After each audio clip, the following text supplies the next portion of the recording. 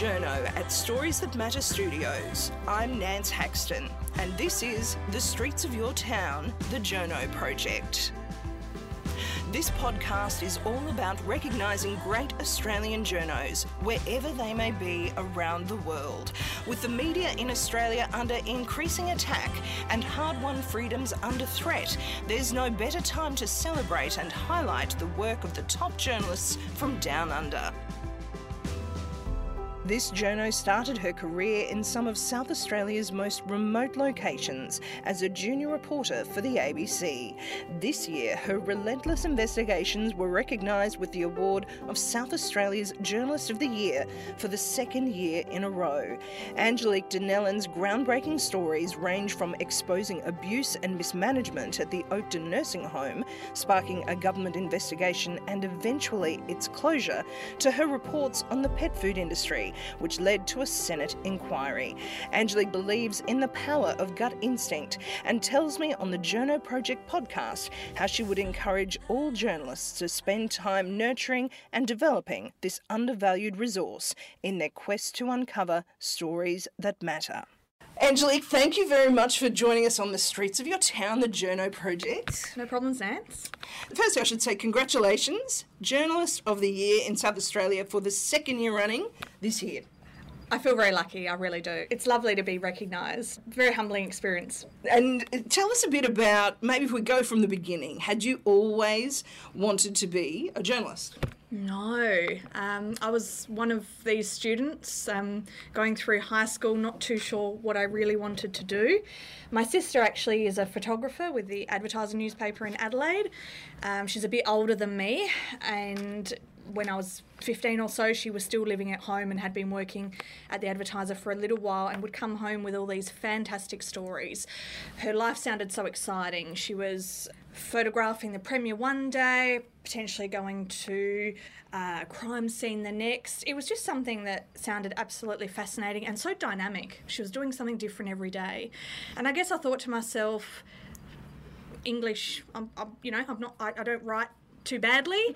Her life sounds so exciting. Maybe I'll give this journalism business a go. And so obviously applied at Year 12 and got into Bachelor of Arts Journalism at McGill University in Adelaide. And where did that take you from there? ABC straight away.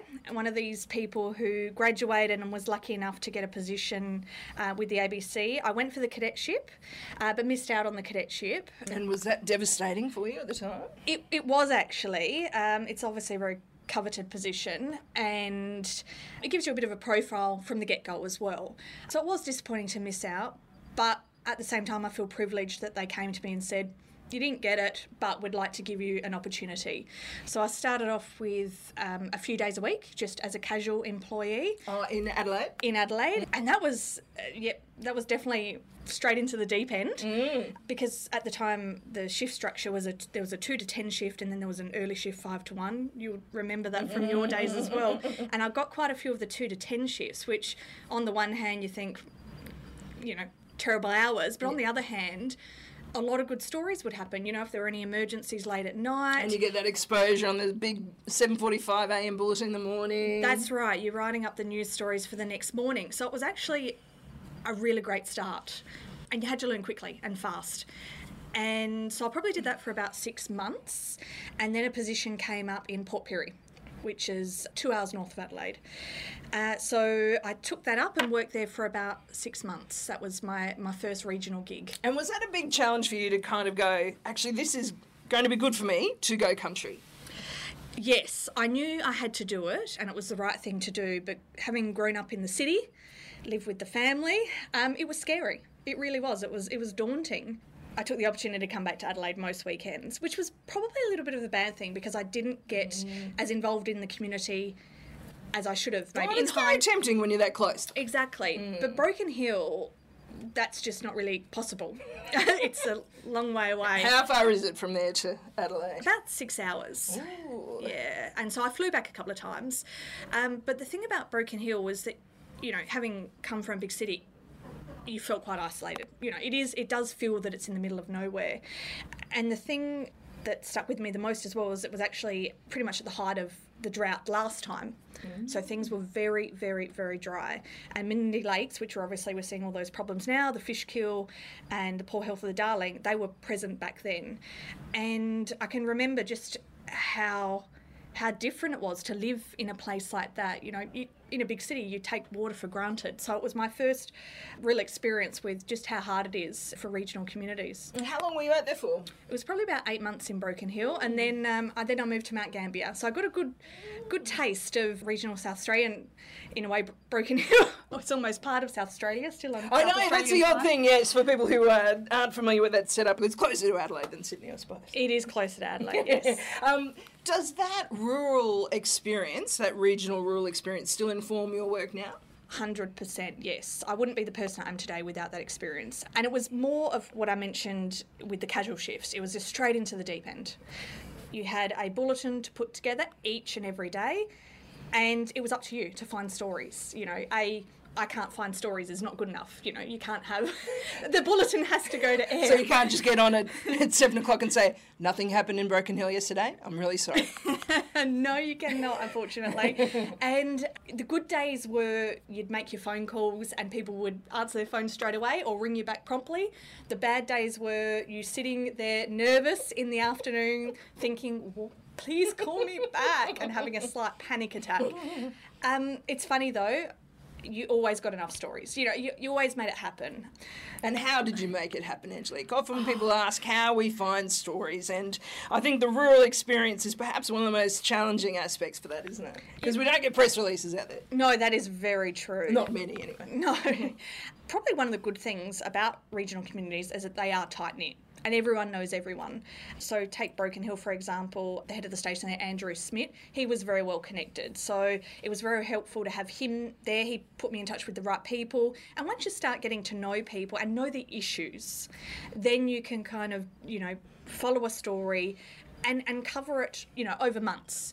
But I couldn't really tell you there's no hard and fast rules for finding stories. It's just open mind, read a lot of, you know, other media. See if you can actually apply it to regional situations as well. Like, for example, you know, maybe there's a story about employment in the big metropolitan newspaper, and then you say, well, can I apply this? You know, what local angle can I find? So, yeah, you just try and, yeah, like I said, open mind, no real hard and fast rules at all. Because it must have been daunting going to 3 different communities where you really knew no one, dare I say, and making contacts in that area. And I just wonder how that applies even to your investigative work now. Oh, exactly. Yeah, you really do start from scratch, square one. But yeah, it's the advice I would give journalists starting out, and it was probably the best example is actually when I started state politics, when I eventually came back to Adelaide, is that I would look at the other political journos, and especially from the Advertiser, and they'd have great front page stories, you know, and you could tell that it was from a leak, you know, or, you know, some MPs told them something, and I just used to read them going, why can't I get these stories, you know? But we're talking about a journalist that had been in the press gallery for 30 years. That was Greg Kelton, and he was amazing. And it is a bit of a case of you've got to hang around a bit, and you've got to, you know, get some runs on the board, and, you know, the longer you're in the profession, you might meet, you know, develop a contact, but you might not get that story initially, but they're going to be one that pays off eventually. So, yeah, it's, you know, don't be disheartened if you look at your colleague and they seem to have all these great contacts, because you can't build up a rapport with people straight away. That takes time. And you have to be real as well. You know, you can't be a fake person. You have to develop real relationships with people, because at the end of the day, you can ring someone on the phone, but they don't know who you are. Always have a coffee with someone. Face-to-face is always better. But you've got to build up that trust, and you've got to make that person realise that you are a decent person. Because I don't think anyone likes, you know, the cold call, hey, give me a story. It just doesn't work that way at all. So it sounds like it's pretty time consuming. It is, actually. Sometimes I feel, you know, what do they say, work to live or live to work? Sometimes I feel it is live to work in this business. There's not really a knock-off time, I find, in journalism, do you think? That is definitely true. You know, some days are quieter than others, and you can take advantage of that, you know, maybe have an early minute or so. And that's when you might ring a few of those contacts you haven't talked to in a while. That's right, yeah, when you've got a bit of free time, catch up for coffees. But yeah, it is long hours. I was in Broken Hill actually for 7:30 last week, and we're talking about early starts, 12-hour days. But they're great days, they're fulfilling days. But yeah, just be prepared to work hard. And was that great to be able to go back out there and meet some of those contacts you hadn't seen for a while? Yeah, well, we're following the journey of one pastoralist out there, and we last met him a year ago. So it was actually great to get back to his property to see how much it had changed. He's had a little rain, which is good. He needs much more, though. One of the funny things was, though, I did actually meet the latest journalist from ABC while I was up there. We were just having a bit of a chat, and they were like, "Oh, when were you up here?" And I was like, "Oh, over a decade ago." And you could see the looks on their faces. And it made me think, wow, I am getting old. So tell us a bit about these fantastic stories that you've become well known for the last couple of years, Angelique, because, of course, a lot of students, maybe on the East Coast, wouldn't be familiar with them, which I think is a shame, and that's why I want to bring South Australian stories and highlight them in this podcast. So one particularly was the Oakden scandal. That was... sounds like you were a bit ahead of your time there before this investigation into the broader Royal Commission into aged care as well. Yeah, the Oakden scandal was one of those strange stories that,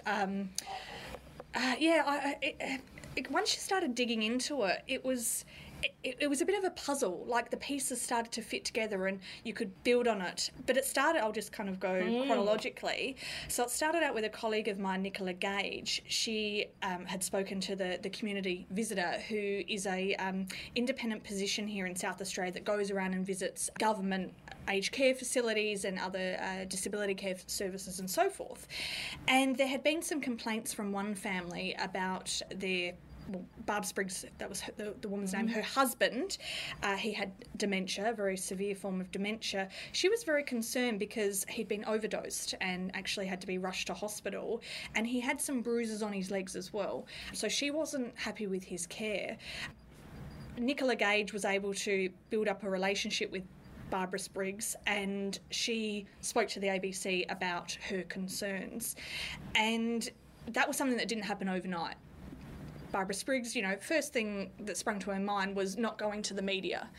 But Nicola persevered. She was afraid. Yeah, she was afraid. Yeah, she knew that it wasn't right, what happened to her husband, but she was afraid. You know, most people don't want to have their face all over the TV. They don't want to speak up publicly. They want justice, but, you know, they don't see themselves as, you know, someone who's going to speak out in the media. But she decided that Nicola obviously spoke to her about, you know, this is something that, you know, the public needs to know about.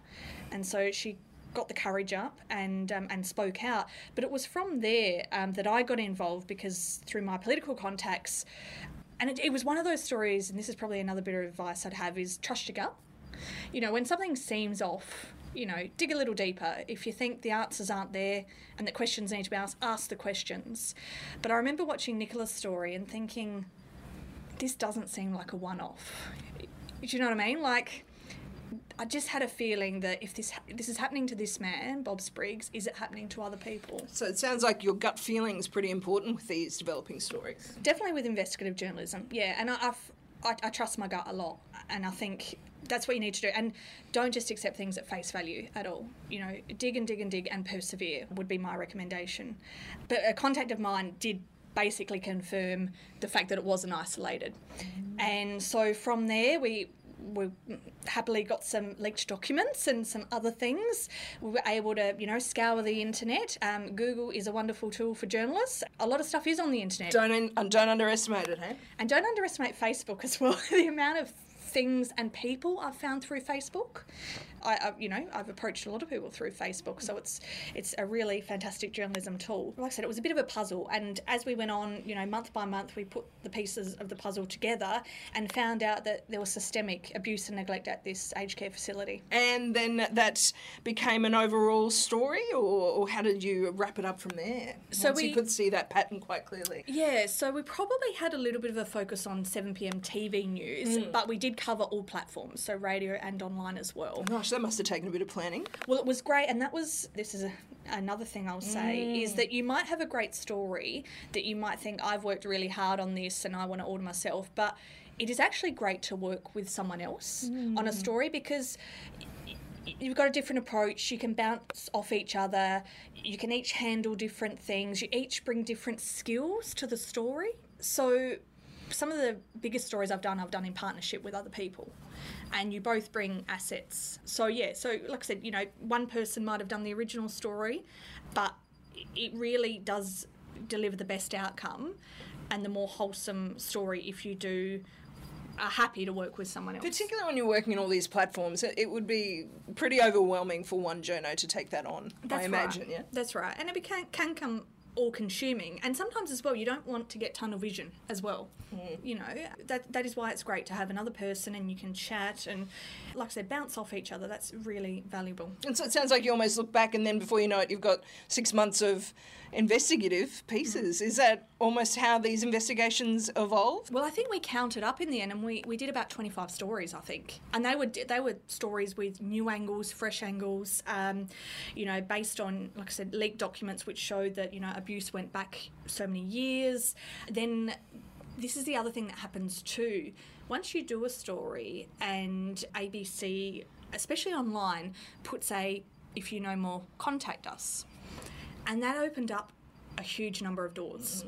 So once we did a couple of stories and people could obviously see that we were following this issue very closely, we had people approach us. So important to get the support of your superiors in that sense too, and your editors, your chiefs of staff, to give you that support at various times to go further. That's true, yes. Yeah. We did have, I guess, a strategy that, we weren't going to let this go. We knew that there was something more to this. We were going to keep digging. And so we did there was a lot of collaboration in the end. But we had a number of families send emails in and say, well, this happened to my family member, or I really want to talk to you. And that delivers more stories. But of course, if you don't do that original story, you're not going to get those sorts of follow-ups. So, like I said, sometimes things just evolve naturally. It doesn't all start out wonderful from the get-go. And I think it's important to point out too, Angelique, you were still doing your daily requirements, of course, and filing on other issues as well. Yeah, so we didn't work on this every single day, but the support came from our bosses that we would say, hey, we need a good couple of hours to work on this. Do you mind if we just, sit down and concentrate? And we had their full backing, and that's what you need, because there are, big demands, the daily news cycle these days, and it often is hard to find that extra bit of time to concentrate on something. So you do need the support of management. So you know what? Yep, no, don't worry about the daily stuff today. You go, and maybe if nothing comes to fruition today, fine, but something may come of it in a week or 2 weeks. And so your Journalist of the Year award for that year, was it mainly recognising that work, or there were other stories as well? Yeah, it was mainly for that work, and that was actually, there was a bit of crossover because I finished in news and then obviously started in the 7:30 gig. And have done a range of different stories for 7:30. Obviously, when I was doing politics, that was the focus, but now... my kind of I cover a huge range of areas and issues. And I think it's a big compliment as well, the award coming for you in a completely different role, essentially, Angelique, now, and the different stories that you were doing for 7:30. Can you tell us about the ones that got you the recognition for the award this year? There were a few different ones. One of them was, I actually did a 3-part series, I guess you could say, on pet food. And that was sparked by, you might remember, the megaesophagus outbreak. We had a number of dogs contract this debilitating disease, which can lead to them being put down. It basically makes them not able to swallow properly. It's quite an awful condition, and it turned out to be linked to a pet food. There were suspicions that it was linked to a product called Advanced Dermacare, and Melbourne Uni has done quite a lot of research in the area to say that they believe it is linked to the food. This one was a different one because the victims weren't human, yet their owners were just as passionate as a husband, wife, speaking about a loved one that had been wronged, or, they were looking for answers. How could this happen? So that investigation, it started off with that outbreak of megaesophagus, but it turned into an investigation into the pet food industry, which is self-regulated, which a lot of people find hard to believe, that there are no laws governing the manufacture of pet food. Obviously, people spend big dollars on pet food. There are fancy labels with coconut oil, with chia seeds, you name it. But at the end of the day, you don't really know what's in your pet food, and you don't really know the standards to which it's been made. So this outbreak led to calls for greater scrutiny on the industry. And it kind of, you looked, and it turned out there were some things like plastics and metals being found in pet food. Materials that would, in human food, prompt a recall to alert the wider public. But in the pet food industry, there's no need to issue a recall because there are no laws surrounding that. Gosh, so did that surprise you? It did, actually, just because it's such a big industry, billions of dollars worth. This industry is worth billions of dollars. That prompted a Senate review, a Senate inquiry, and currently the government is undertaking its own review.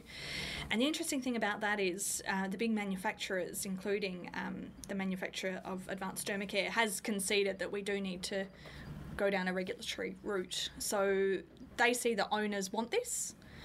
Pet owners, love their animals, and they want to see some official oversight. So it's not in place yet, but it's something that looks likely to happen in the future. I find that interesting, Angelique, too, because I remember from our times working together in the newsroom that you were quite an animal lover. Do you think that almost... I suppose what I'm thinking is, does that hone your sense of looking for stories that our interests as a journalist can actually be an asset, that we don't have to try and be completely unbiased all the time? I suppose that actually using that interest can be useful.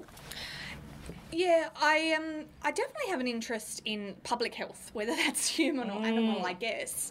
And I kind of feel, for me, it's things that catch the eye. Like, do you know what I mean? It doesn't necessarily have to be something I know a lot about, but often there might be a small article that points towards something that I think that's a bit weird or odd. I'm going to look into that a bit further. So you don't feel you have to be an expert? No, I know. And when you do a story, you probably become an expert by the end of it, but you definitely don't have to be an expert at the start. And I go back to the gut feeling thing. It's always, and a lot of always followers as well would be another tip of mine. There might be a story that seems like a one hit, like, it's hit the headlines and okay, move on. But often they're not, dig a little deeper and it's bigger, it's part of a bigger issue. And one that springs to mind, and this fits in probably a little bit with the public health aspect I mentioned previously, was when I was in the state political round, we got called to an opposition Liberal press conference at a train substation.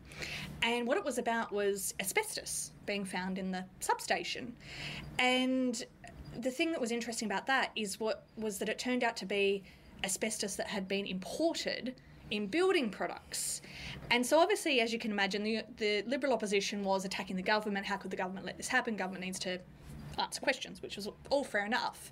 But from that I thought, hang on a moment, asbestos is banned. The manufacture of asbestos is banned. How are we getting... And asbestos, in building products these days is banned. How's this getting into Australia?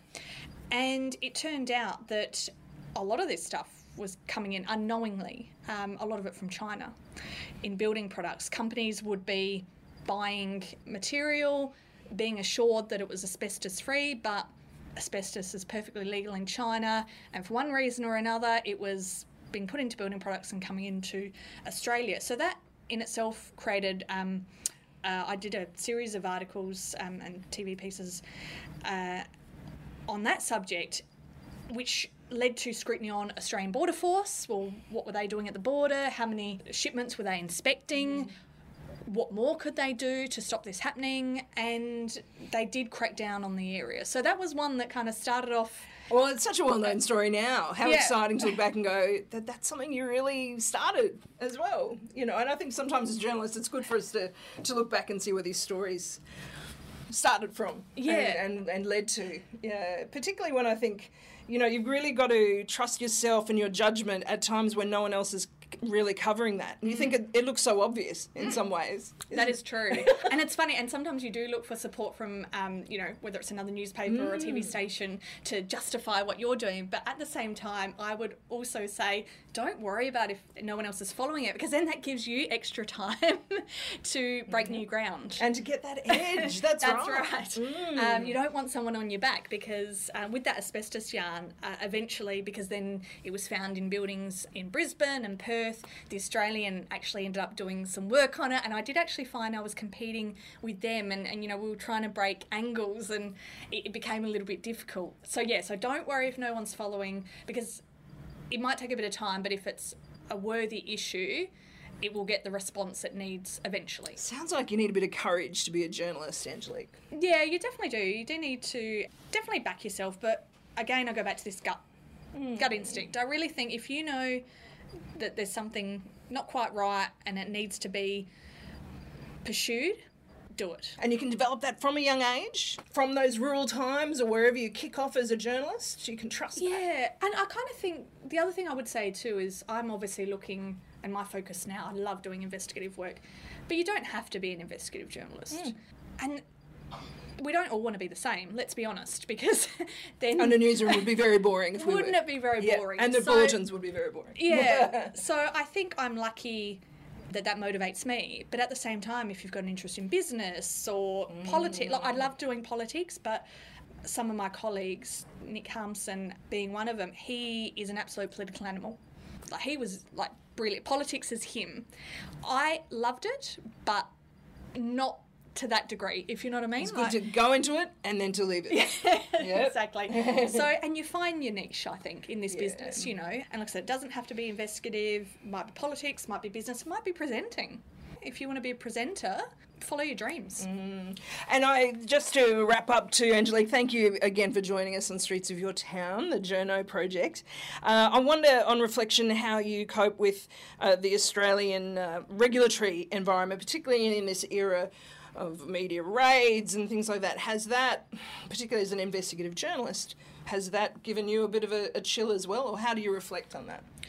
I do worry about whistleblowers because they're taking a big risk, let's be honest. And I do worry that anyone who thinks they know something that they want the public to know and that they want to use a journalist to get that out to the public, I worry that they may be scared off doing that into the future. That's my biggest concern, because it does take a lot of bravery and courage for someone to speak out at great potential personal cost to themselves, whether it be, you know, they might lose their job or family, friends, and you know, and they are putting themselves out in the public, and you know, their name is forever out there in, you know, the world of the internet and so forth. So I really do worry that it may put off people speaking to us in the future, because that is, you know, a huge part of what we do. We are a mechanism to, you know, bring out information that needs to be out there in the public realm. And how important is that role for people who are sceptical about the role of the Fourth Estate, about journalism in our society, and take it for granted of you? Yeah, I kind of feel sometimes as a journalist you can never do anything right. But that's okay, you can't please everyone. Yeah, you know, we are all kind of judged the same, I think, which is a bit of a shame. Whether you're good or bad. Yeah. You know, and you know, I don't want to say that, yeah, there are people, you know, or, you know, certain networks that are worse or better than others and things like that. But I do find that people just have, a lot of people have a bit of a stereotype of a journalist, and yeah, you believe truly that you're not that, but they believe you are. But that's one fantastic thing about working for the ABC, is that we have such a proud tradition here, and we can approach things, you know, really rigorously and impartially and robustly, and it's always the public interest front and mind. And, you know, as long as we focus on that, I believe you can't go wrong. And it sounds like without that, we wouldn't have these stories exposed that you've been able to bring to light, Angelique. And that's why we're celebrating fantastic journos like yourself in this podcast. Thank you so much again for joining us. Is there anything you'd like to wrap up with or to pass on this wonderful career that you've established? Oh, goodness. Just never give up. And especially in terms of getting a job out of whether you come from uni or wherever, and it might not specifically be a journalism degree, but it's hard to get that foot in the door. But once you got that foot in the door, you're well on your way. And as well, you can't achieve everything in 5 minutes. They call it a career for a reason. My dad's great, with saying this, and he's always, it's a marathon, not a sprint. So just keep that in mind. Don't feel disheartened if, you have job knockback after job knockback after job knockback. If you stay committed, you'll get there. Thank you, Angelique, for joining us. Really appreciate it. Thanks for having me, Nance. That was Angelique Donnellan, the South Australia reporter for ABC's 7:30, speaking to me for the Journo Project. Streets of Your Town is produced by Nance Haxton, aka The Wandering Journo, with production assistance from Michael Adams. That's it for this episode. I'm Nance Haxton. Stay up to date with the latest episode of Streets of Your Town by subscribing on your podcast app, on iTunes or SoundCloud. See you next time.